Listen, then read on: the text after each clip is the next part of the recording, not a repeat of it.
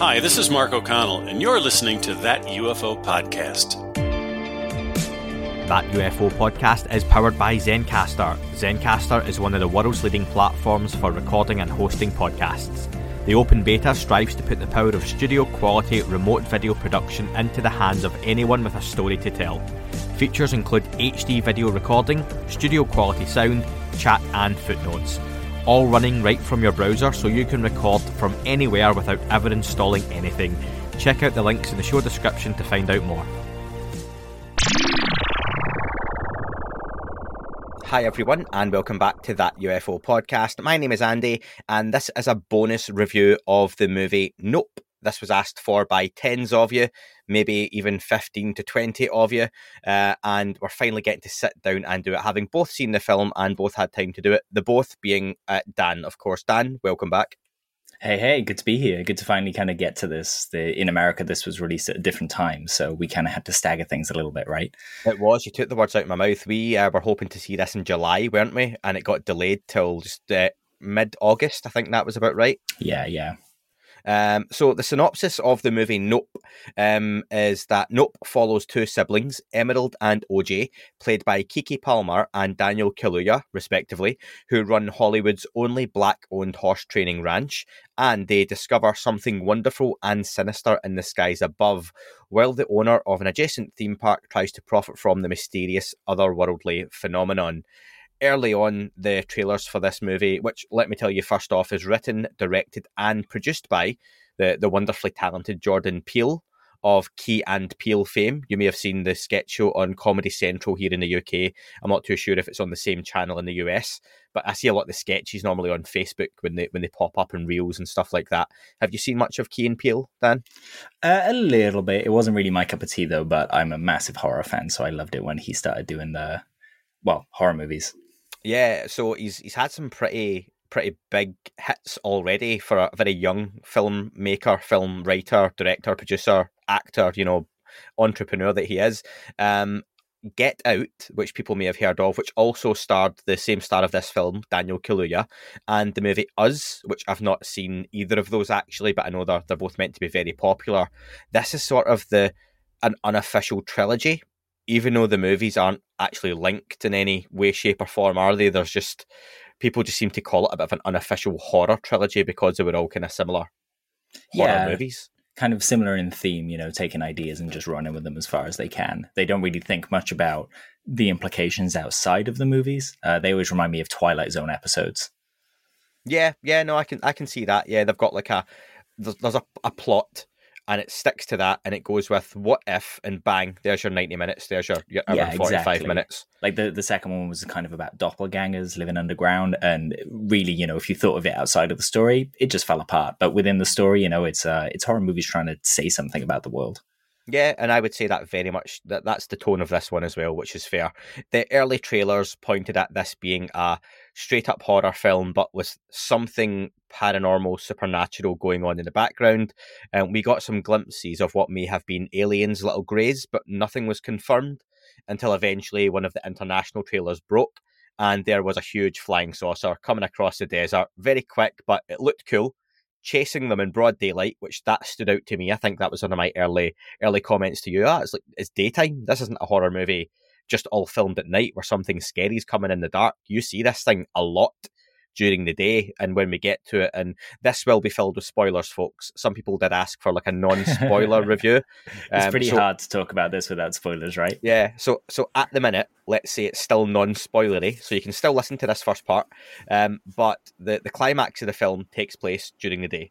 So again, that's you see quite a lot.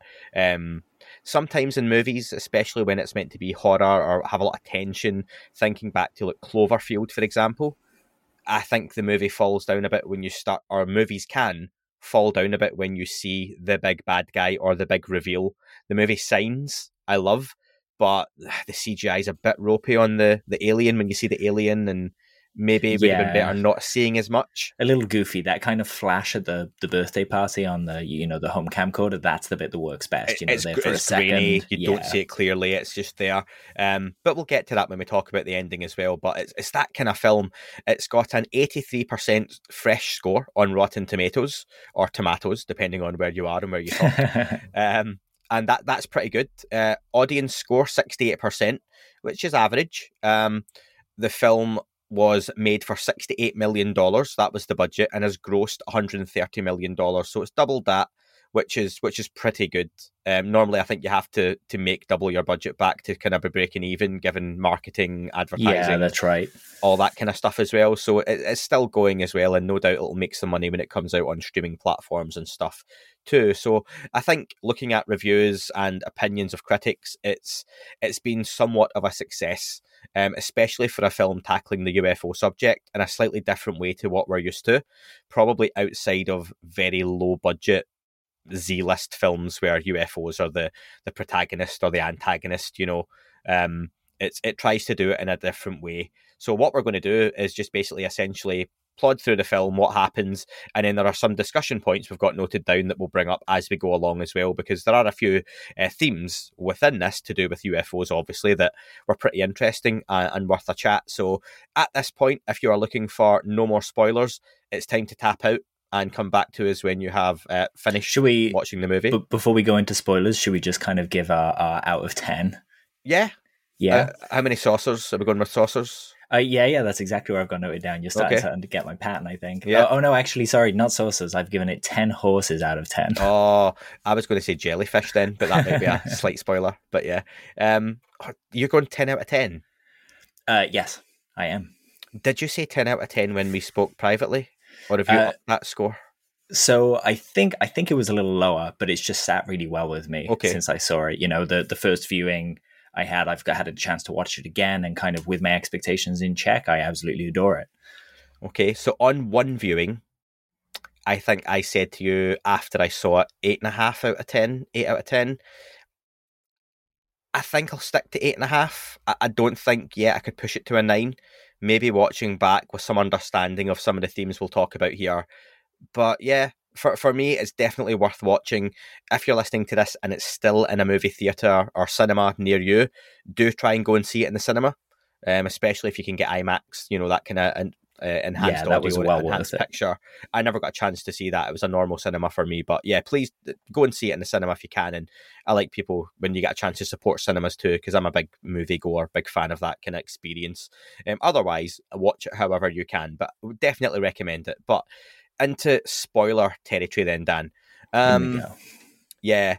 Early in the film, introduction of we see some power cuts, noises stopping, something's around, and I think if you've got any incline into the UFO subject, early on, I think you get the idea that Jordan Peele has either done his research fantastically well into the UFO subject in a lot of different nuances, or he's just a fan of the topic anyway. Because I think he gets a lot of stuff right, or at least tries to get a lot of the stuff right. So again, whenever the UFO, as we find out early on, is around, you get the quiet, the birds stop chirping, everything goes silent, the wind stops moving, and there's just a tension which is built. And I think that's captured really, really well within the film. That it's like when you hear that kind of shriek of a violin, or the Predator's music plays, or the alien's about to arrive, the UFO, which is basically a bad guy, that it's the antagonist in this film, it's around, and I think that's captured really well from early in the film. Yeah, I mean, I'd argue that the UFO is probably not the antagonist in the movie. It's certainly the thing that sets off the kind of chain of events, but it very much paints a picture of humans being an antagonist to nature, and it's our expectations that kind of mess with situations. They use Gordy the monkey in the film, the chimp, really well to kind of exemplify that fact, and then how the film is kind of split with people's expectations of what the saucer is and what it turns out to be. I think reflects that too. Okay, before we get to the monkey, and we'll talk about that, because that was one thing I wasn't too sure of, and you explained what you felt that was at the end after I'd seen it, and a few people I know had got in touch saying that had confused them too. We're introduced to a character, is it Angel or Angel? Angel. Yeah, who works in a tech store, pretty geeky, as a, bit of a UFO subject fan. I think you're atypical, stereotypical UFO guy. Yeah, he gets presents involved. He has a great moment, doesn't he, where he kind of presents like a whole bunch of theories whilst talking about the Navy UAP videos, Yes. which was really cool to see. Yeah, again, that was pretty early on, wasn't it? He talks about them changing UFO to UAP, talks about the Navy clips, and he's like, he's probably had the conversation that many of us have had to have at some point in the last couple of years with friends or family or work colleagues. And yeah, it throws a lot of information out there. To be fair, I would have liked a little bit more of that throughout the film, maybe in some way, shape, or form. But I thought it was a nice nod to, if you're an up-to-date fan of the subject, if you're a social media follower on any of the platforms and discuss UFOs, whether it's Twitter, Reddit, Instagram and such, Facebook, then I think you'll have appreciated, oh, yeah, Navy clips, okay, cool.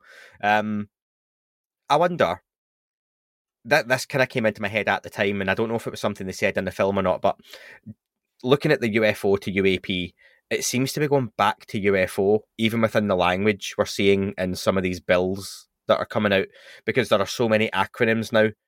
We had UAP and people were like USOs, and then UAP. What was the other one? Unidentified. So it was unidentified aerial / undersea phenomena. Yeah. And it started getting a little bit hectic. And at the end of the day, every one of them is UFO. Yeah, absolutely. Yeah, and I think people are almost more comfortable again using that language, that it's been creeping into the mainstream, the UFO, UAP subject, that UFO is losing a little bit of that stigma slowly. And yeah, that was interesting for me. Angel says he's an Ancient Aliens fan. So Ancient Aliens got some advertising on there. I imagine this is something Jordan Peele, again, either watches or used for research for this film too. And Angel even says, Ancient Aliens, you should watch that.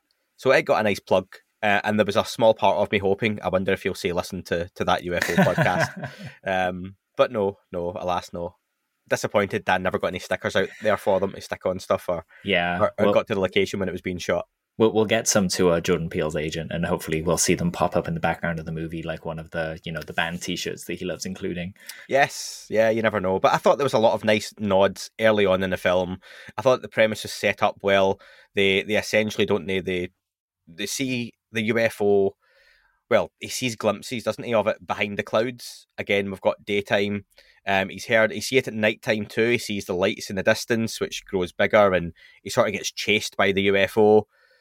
And I do think the UFO is it is the bad guy, but it's very much treated like a wild animal, isn't it, Dan? And that's maybe it's like it's not the UFO's fault that it's chasing people and hunting people and ultimately eating / killing people. It's just what a wild biological entity does when it's threatened or unsure or uncertain or potentially frightened. That's the way it's treated. Yeah, absolutely. OJ even says at some point, someone says you can't go out into the fields because, the UFO is there, it's going to come get you. And he makes the point of, well, you go inside then, I've got mouths to feed. And that's exactly the same point as the UFO. It's just they're feeding. They're in what it thinks is its territory, right? Yeah. So it's just very neutral. We talked about prey, and imagine the predator uses the jungle and the trees to hide, and they are still having to hunt. They're still having to go forage for food, forage for shelter, but they're aware something is out there looking for them. And the UFO is using the clouds as its trees, and it's dancing back and forward in the sky and hiding behind hills, and that's their jungle. So they're looking at this expansive desert where it's no man's land for them, and they're very exposed to what this is. I did like the touch, and again, this is one of those kind of more out there theories that people do UFOs use clouds to mask or hide where they may be, especially during the daytime. And essentially that is ripped right out of that kind of UFO 101 book, because the UFO is hiding itself behind a cloud or manifesting itself as a cloud, isn't it? Because they find this one cloud hasn't moved for 5 months. and he sees that on video. You see the sky, the blue sky, you see all the white clouds moving in the background, and this one cloud has just sat still, and they realise it's there. It's literally right in front of us the whole time. Yeah, and there's been some kind of theories put out that it's actually some form of aquatic creature, and it kind of living in the moisture of the clouds is where it kind of, can recharge, so to speak. That was definitely the vibe I got. The whole film kind of plays like an upside down Jaws to me. It's coming from the sky instead of the sea, and the cars and the house and everything like that are the boats to kind of stay safe in. Being a bit more of a loose bonus show this stand, let's speculate on that. Where do you sit with UFOs right now being up there in the sky during the day and using cloud cover? Most people would say they would just use some sort of stealth or invisibility, or stealth, camouflage. We don't know if they need to recharge or anything like that. So it's potentially that they can use clouds as cover. Certainly, one of my early sightings, I was in a car park and I saw a light kind of go from one cloud to another cloud. So, I don't know what that is, but it was one of my earliest experiences with UFOs to kind of see it hide in the cloud, so to speak.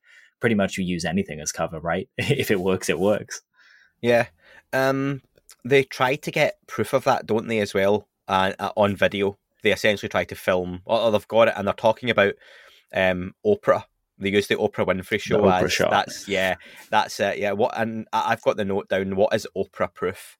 And probably quite relevant given the Calvine stuff's came out since we've seen this, and that's come a topic of debate for a couple of years now. We've heard about the infamous black triangle coming out of the water photo/video, the 23-minute video and whatnot that is pure sci-fi, all that kind of stuff, and what these representatives and congressmen and women are seeing within these classified briefings. What is Oprah proof? What could you put on Oprah, on a big mainstream show, that it was 9 o'clock tonight, Dan, the world has to tune in, because live on Oprah, we are going to show you what really could be proper conclusive proof of a non-human intelligence? What would that have to be for you now? And also, let me just give you a little nod to the phenomenology stuff, and I've openly always said orbs, lights in the sky are something I can struggle with in terms of how I see that as evidence.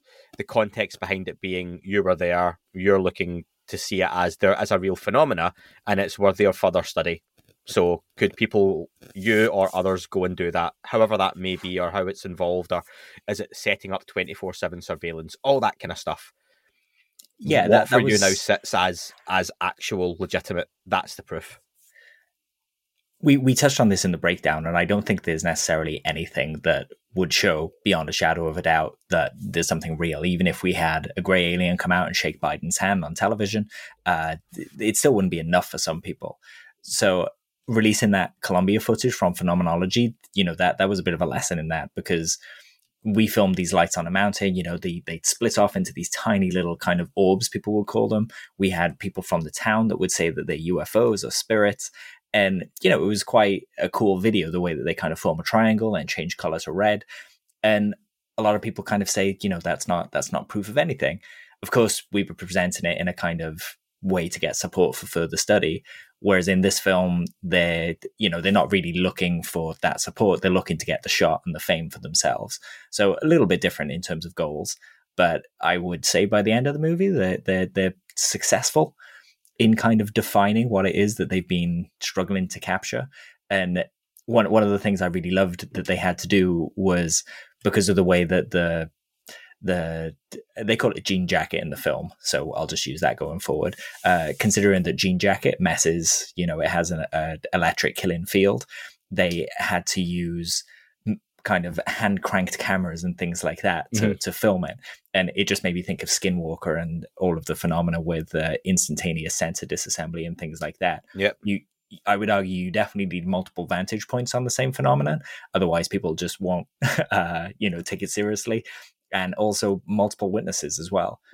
Basically no longer single source is just not enough, I think. Do you think, does size matter is probably an appropriate statement, but in this case, what if we got a video of something, but again, like a Phoenix Nights, great program for anyone in the UK who's seen that, Phoenix Lights type event, but we see size of a craft, because I think we're at the point now where anything that is 40, 50 feet or below, including a Tic Tac, is passed off as potentially man-made. It's a drone, it's advanced technology. But if we got something on camera through the Navy with witnesses and such, that you're looking at 400, 500, 600, 1,000 feet in size, would that change the conversation? Because all of a sudden, you've not got 1,000-foot size drone, not even having to get to the football field size, and I just wonder if that would change people's minds a little bit more, that that saucer shaped flare could be anything, but yeah, it was this size and you can see that on a camera. I wonder if that would make the difference. Potentially, but then you'd still get people bringing up the dirigibles argument. The giant UFOs seem to be kind of quite slow. We don't see those kind of instantaneous turns and speeding off and things like that. So yeah, potentially even something like that, some people would kind of naysay about it. So this is where we are with it now. You got to kind of take what you can gather and move forward, and essentially ignore the skeptics. We need to accept yes for an answer here.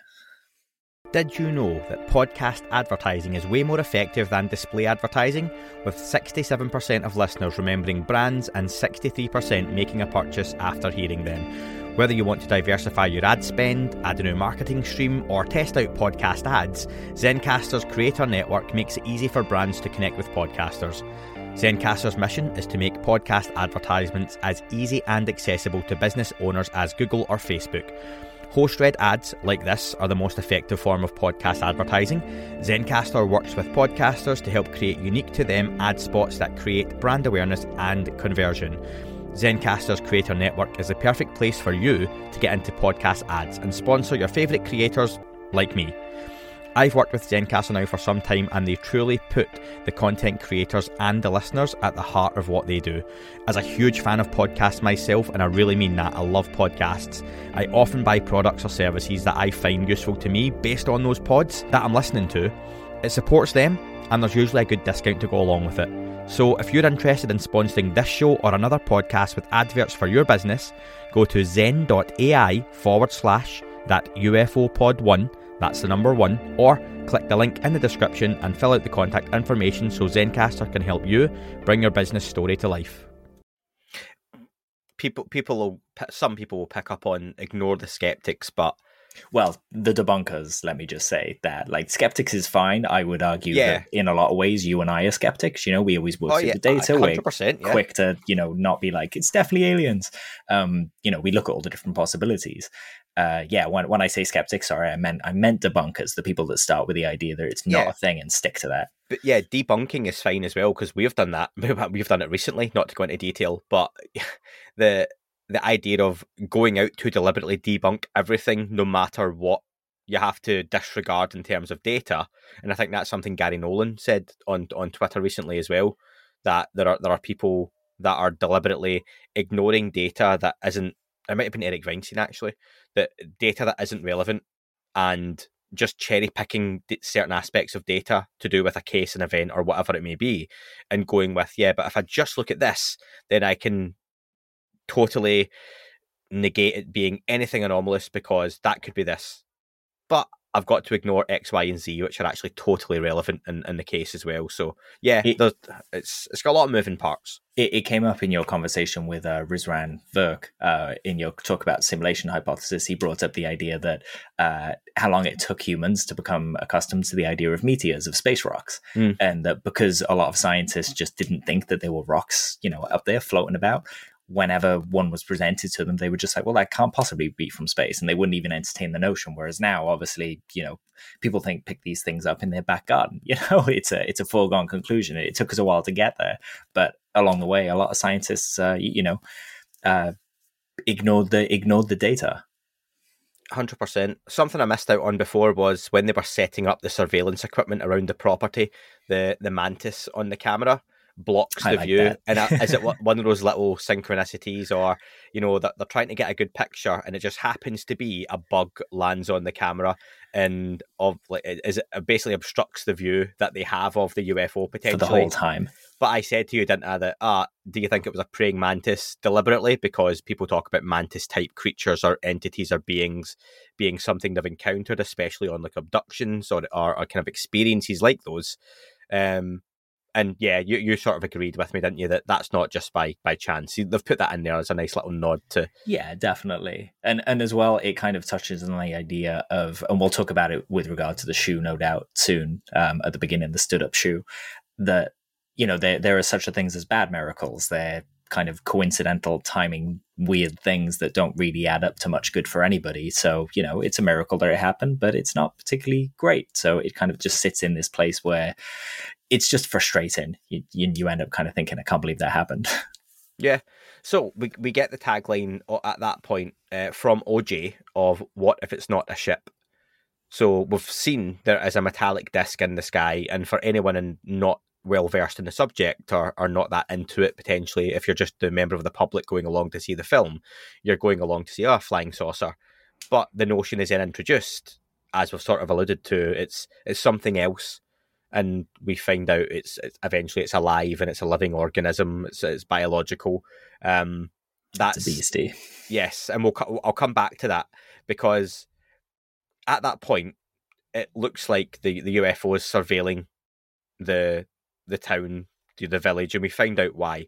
But I wonder if, looking at how we are now, that NASA's got involved in the subject, and what if disclosure goes down the route of, for at some time in the very near future, we get an announcement that the James Webb has picked up signs of life out there, or for whatever reason, NASA's study finds, going back to historical footage, that we have objects coming from deep space to our planet, and President Biden and all these other chancellors and premiers of other countries get on board together on TV and say, we don't think we have aliens visiting, but we think we're being surveyed or under surveillance by another intelligence. And that's the acknowledgement. And at that point, it's a case of, we are going to have to launch a major study into what it might be, how do we catch some of these things, etc., etc. And I wonder if that's a kind of the next step in disclosure, where there's an acknowledgement we're under some sort of surveillance, but we're not sure by who or from where. I wondered how would that change the conversation, because people like us get podcasts on this, and people have blogs and tweet and all that kind of stuff. And I've actually got down here, how would that be monetized by the wider world? Because I'm thinking then, do you get every celebrity all of a sudden with a podcast, a blog, every TV show becomes about UFOs? Do you think that's how the conversation would be picked up on? Or would it still say, even with that kind of acknowledgement, would it still stay in the realms of science? Well, we already kind of have seen, and there was a really cool bit in this film actually where they kind of, I felt like it was a positive nod towards the outlet that's actually covering this, TMZ. We're already seeing an attempt to kind of monetize in the tabloids here. But as well as that, we've seen people like Demi Lovato go out and film their own TV series about trying to engage this phenomena. If they had viable locations where they could go and just sit and film these things, and we knew that, they were definitely surveilling us and stuff like that, I think we'd end up with a lot of, I guess there would be a spectrum of reactions. We know the Skinwalker Ranch is weird, but not everybody else is running out there to film something from the edge. But some people do, it's kind of become a mecca, right? So using that, do you think, and maybe monetization's the wrong word, but the way it's then reported on and picked up on, so do you think all of a sudden somewhere like Skinwalker Ranch becomes a huge hotspot for people from all over the world to be out there reporting, trying to spend time, like a Roswell would have been back in the day if it happened now? Do you think absolutely that may happen? I mean, we had the Storm Area 51 event, right? I think that speaks volumes about the question. people kind of made an event around a place that had a myth around it to do with aliens, and they all went out and celebrated. And, you know, no doubt there were people watching the sky and things like that there too. So yeah, absolutely. I think it goes from the realm of something wishy-washy to something that you can suddenly form a business around. And people like, you know, the late Steve Irwin would come running to try and kind of crack this thing, because they're all about looking at mysteries in nature. I wonder how far we are away from something like that happening, you know? Yeah, you say Steve Irwin, obviously no longer with us, but David Attenborough, his shows suddenly switched to really looking from a nature perspective at what is visiting us and where it could be from. Your Brian Coxes, and who have already done shows about what may be out there in terms of, you know, small microbial life and things like that. Again, did those switch? So yeah, I just thought that was interesting, talking about your Oprah proof, and if we are being surveyed or surveilled by another species, which is a hypothesis that is discussed, how would that change things without us getting the saucer or, you know, bodies or even contact for still some time later? So yeah, that was just a thought that came out of my head. It's funny as well to think about the idea of that, of Jean Jacket in the movie surveilling them, because that was really their expectation, that, you know, there were these creatures in the saucer that were taking the horses and doing stuff to them. Even Jupe at one point tries to kind of train it in a show, and he just thinks that the horses are being taken up to be studied. At no point does he think that they're being eaten by a creature. And it just speaks to that, again, subverting expectations, which is what I think the film was all about. I really love that it will take, you know, for someone like my mom, who isn't into the subject at all, she's probably never heard the idea that these things could be creatures. So she now gets to watch that and kind of go, that's a different way to think about it. I wonder what other possibilities are there. I don't know if you mentioned Jean Jacket, who produces or tries to film and capture these with that older equipment, usually makes nature documentaries and captures wild animals in their habitat, and that's why they get him on board, like you say. But you also mentioned earlier about Gordy the chimp. Yes. And there's a running theme through the film where you see clips of Gordy being on a kind of 70s, 80s TV show, one of those kind of typical sitcoms, you know, canned laughter audience, all that kind of stuff. And we see that something really bad has happened, where you can kind of instantly realise that Gordy has went a bit crazy and attacked people on set. And one of the kids who becomes a ranch owner that you'll see if you watch the film, he's hiding under a table. You see the chimp basically destroying and mashing someone's face in off camera, but you can see it kind of happening. You see their feet, and you see the fists going up and down. And I wasn't sure at the end of this what those clips were trying to put across, other than in the background there's a ballet shoe or a shoe which is standing up on end, as if gravity isn't quite working at that one point and something's affecting it, because it shouldn't be able to balance the way it is. But I asked you when I came out, I didn't quite get why the chimp, other than it being affected by something, and you made the comment. I'll let you explain it actually, because some people have asked about what the Gordy stuff was. Yeah, like, I mean, it took me in hindsight to kind of click with it as well.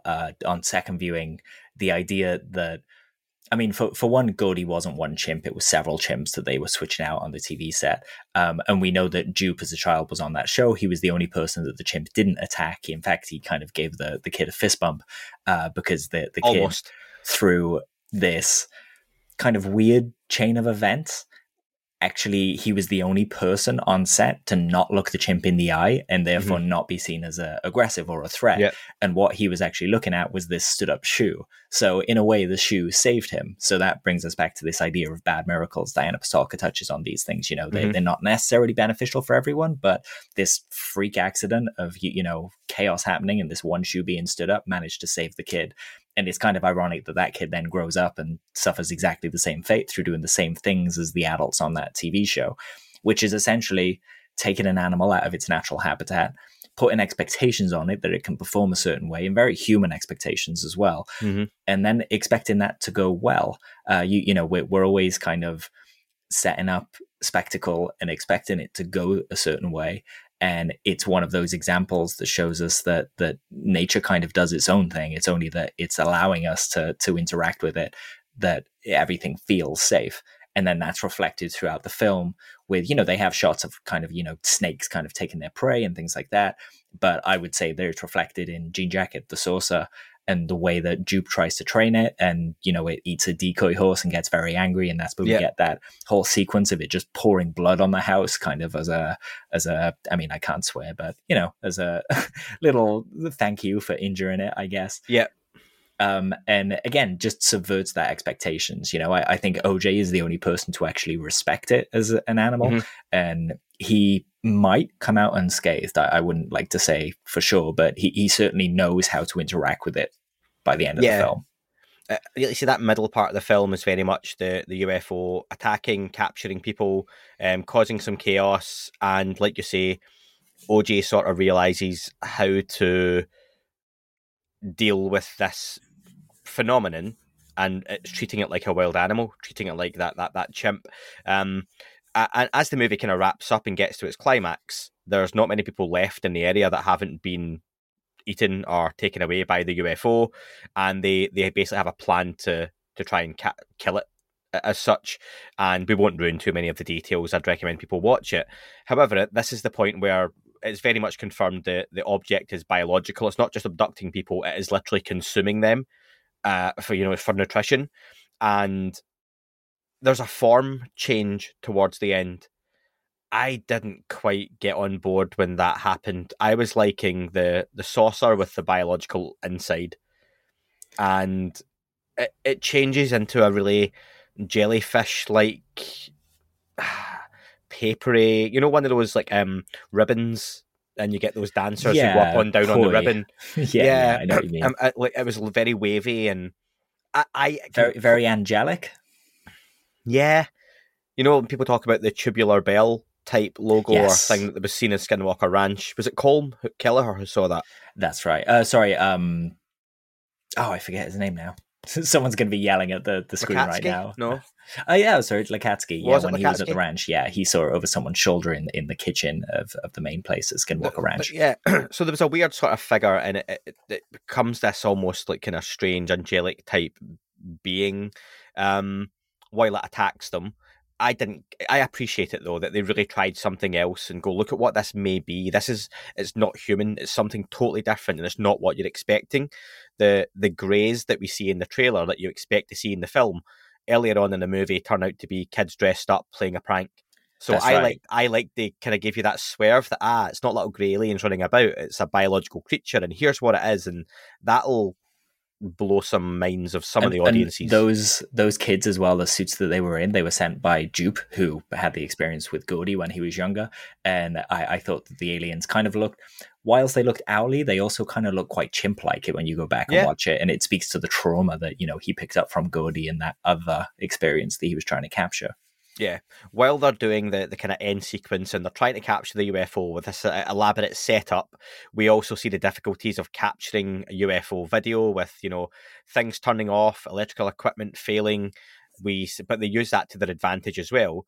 They have Jean Jacket with his older crank handle cameras, but then they have to change the film, which is obviously a point where the UFO moves and they're like, quick, change the film and you're really going to miss it. I appreciated that they captured that. I used to work in films, and whenever you deal with film, you've got to put it in a tent where you can't look into it. Otherwise, if there's any light goes in, it ruins the film. So you have to do it blind, just through gloves in this kind of tent that's blacked out. And they took the time to kind of capture that. You could see Angel's frustration with there at one point. And I was like, they got you that feel accurate. that frustration because you're like, I want you to film it. And ultimately he has to sacrifice himself to keep filming as well, doesn't he? And so I would say that he doesn't have to at all. That's one of the moments in this film where it's kind of a racial statement. The white man is stood on the shoulder of the minority, is trying to get the credit. Again, he just kind of, he's after this one perfect shot that he keeps talking about the whole film. And then he realizes basically that he can go and stand in front of Jean Jacket. It'll consume him and suck him up, and he'll have, the greatest legacy known in Hollywood, basically. And there's a whole racial undertone to the film, and you'll see that from the beginning, which is really well done. But I'm not going to comment on racial stuff. I don't know enough about people's hardships and whatnot. I think it kind of all leans into the idea that we all judge each other as caricatures before we judge each other as humans. Yeah. And that extends to the animals as well. Jordan Peele loves animals, and they kind of, when you interact with them, sometimes you get this existential reflection. You know, when you see a dog that seems a bit more switched on than you expect dogs to be, you know, they're quite smart, and you kind of think, wow, did we just communicate? But they're almost a way to reflect on, you know, what it means to be human, and they're a real reminder of how we tend to treat things that we don't think of as human as well, including each other. At the end, we get somewhat of a happy ending, as expected. The saucer being is tricked into consuming something, which then destroys it. Dan, at the end though, Kiki Palmer is left over, Emerald, the sister, and she's a character who has a little arc, which you come to, I think, really like her by the end of it. I did anyway. She's a bit obnoxious at the start. She's got great swagger. Yeah, she's very different to OJ. They're all very different people throughout in the film, the characters. It's very small cast. It seems like one of those COVID films. Again, small cast, out in the middle of nowhere. So yeah, had its issues in filming, like many films coming out now did. But I liked her quite a lot by the end of it. Her character has like a redemption arc. But OJ seems to sacrifice himself as well. But in the closing scenes, you see OJ triumphantly on a horse and just outside a gate. But that says out yonder, doesn't it? Yeah, but you got the feeling that he might not be alive, and this was just a bit of a hero shot at the end, whereas I thought it was more of a, no, he was alive and he managed to get away. Yeah, and again, it's one of those things that, you know, earlier I said when you think of these stories in Jordan Peele's films carrying on afterwards, they're kind of loosey-goosey. You can interpret a lot in them, and they don't necessarily always show you on the face of it what it's about. But the second time I watched the movie, you know, you don't see him. He makes the gesture that, you know, he's going to watch this. He's going to watch Jean Jacket to kind of get it to come near him, because Jean Jacket sees it as aggression and kind of takes on anyone that looks at it. But then Emerald takes the kind of looks at it, and it chases her. And we have this great moment where she does this cool Akira bike slide into the town, and then releases this giant person balloon that it thinks is looking at it, and it kind of consumes it. And the whole film, I mean, it kicks off with that great little story about Edward Muybridge and the bet that he made to prove that a horse's feet will all come off the ground at one time. So the story goes that they set up a whole bunch of photography cameras along a racetrack with some triggers, and as the horse ran past, it would take photos, and when they put those photos in order, we essentially had one of the first moving pictures of first movies. But no one knows the jockey's name, and that's a true fact in life. You know, no one knows what that jockey was called.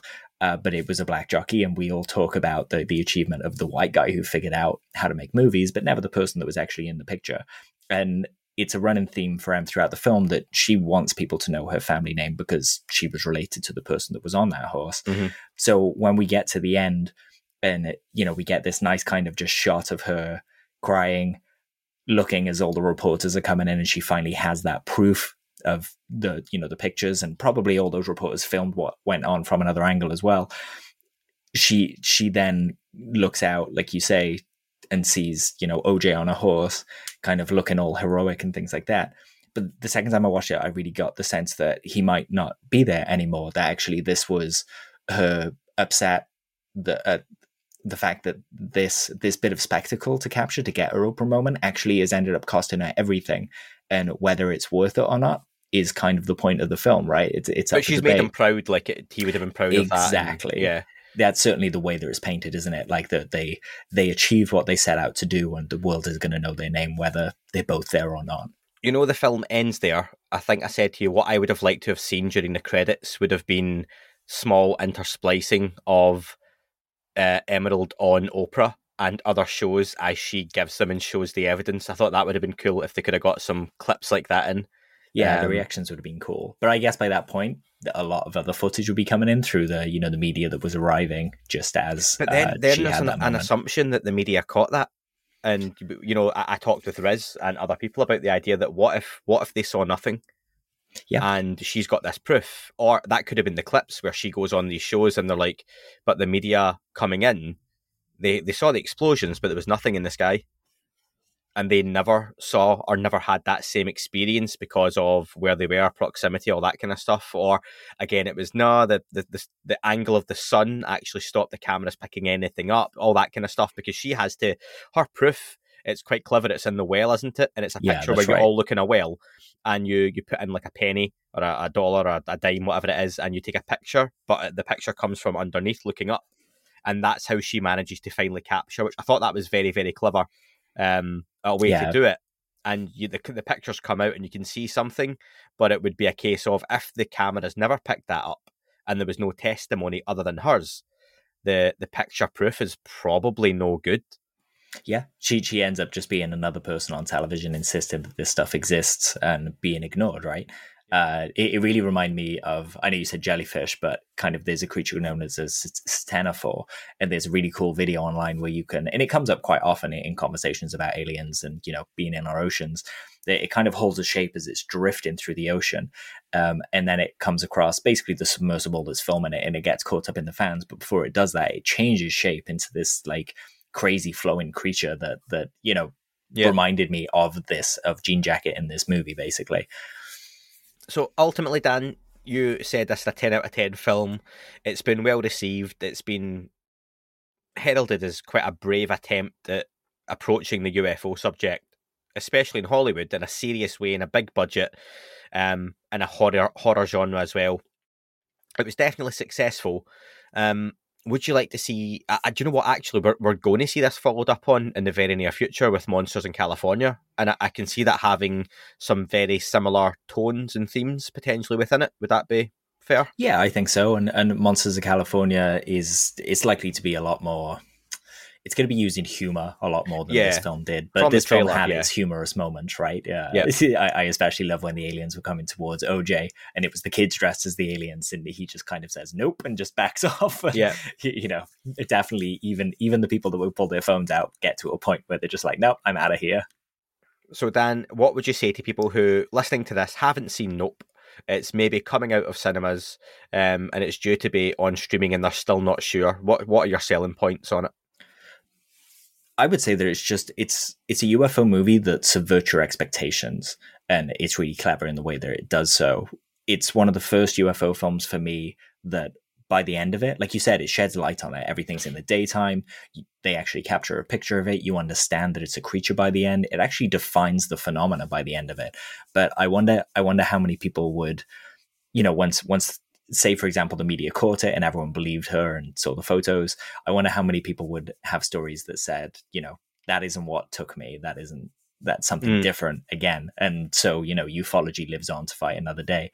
But it was really provocative in the things that it made me think about. And I especially loved in IMAX, kind of my eyes were darting all over the screen, looking around in the sky to kind of try and catch something. And it was really cool that the opening shot of the house at night has just a triangle of lights over the top of it, which I thought surely has to be intentional. And there was another really cool idea that the UAP means Universal Apex Predator. I enjoyed that. I will just say, I think it's on its own, it's a good movie. And if I had gone to that not being a fan of the UFO subject, I think I'd come away saying, yeah, do you know what? That was decent. I like that. And I think if you're listening to this, you are a fan of the UFO subject, I would imagine. You will like this movie. It's got enough nods in it. And do you know what? Whether you like it or didn't like it or what your thoughts, stick them in the comments below. That would be appreciated, or drop us an email, drop us a message on social media. That would be very much appreciated. Our next sort of review type show that comes out will be our regular documentary review, and it's the Dorothy Isaac documentary, Dan, isn't it? Yeah, that's right. We're going to be looking at Dorothy Isaac and seeing what we think of the case, really. I hear that the book goes a lot more in depth, so I'm going to try and have a gander through that and hopefully bring some more information in. But yeah, let's see what Dorothy's story is all about. Yeah, and this has gone up early for people on Patreon, Apple, YouTube, everywhere else, probably a good week or so before anyone else got it. So thank you very much for supporting, appreciate that.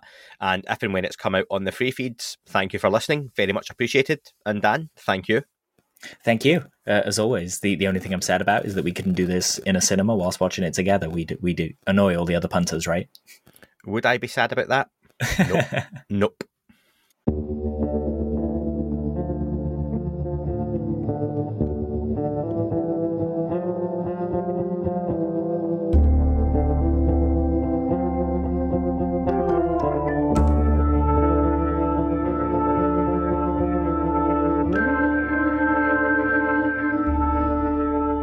It wasn't a tic-tac and not quite a saucer, more like a hubcap designed by Chaucer, a little baroque and quite steampunk, like Alice was playing bass for the Parliament of Folk. The little fucker hovered right outside of my window, and when I shoved out the screen, he made it an issue. I don't think he expected me to see his ass, but I'd had some champagne and smoked a little grass.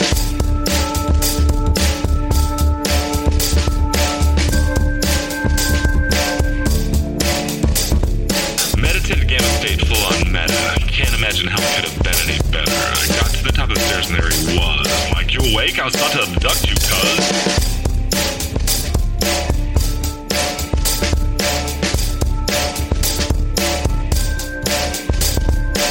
Back and nearly kissed myself, and I climbed out the window after the elf, and I woke up in my bed, and there was something on my head, and everything was weird, and everything was red, and I called out to my boys. They thought this was noise, they thought it was a dream, and they thought it was my toys, they thought it was my problems, and they think I should seek therapy, and I don't know what to do, because it doesn't really scare me.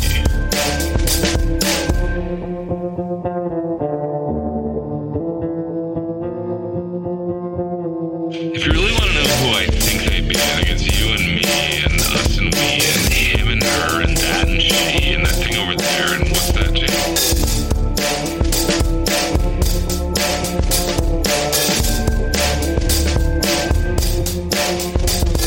But if we're being serious, open your mind, consider your heart, consider time, consider your space, consider your lies, consider your life, consider your eyes.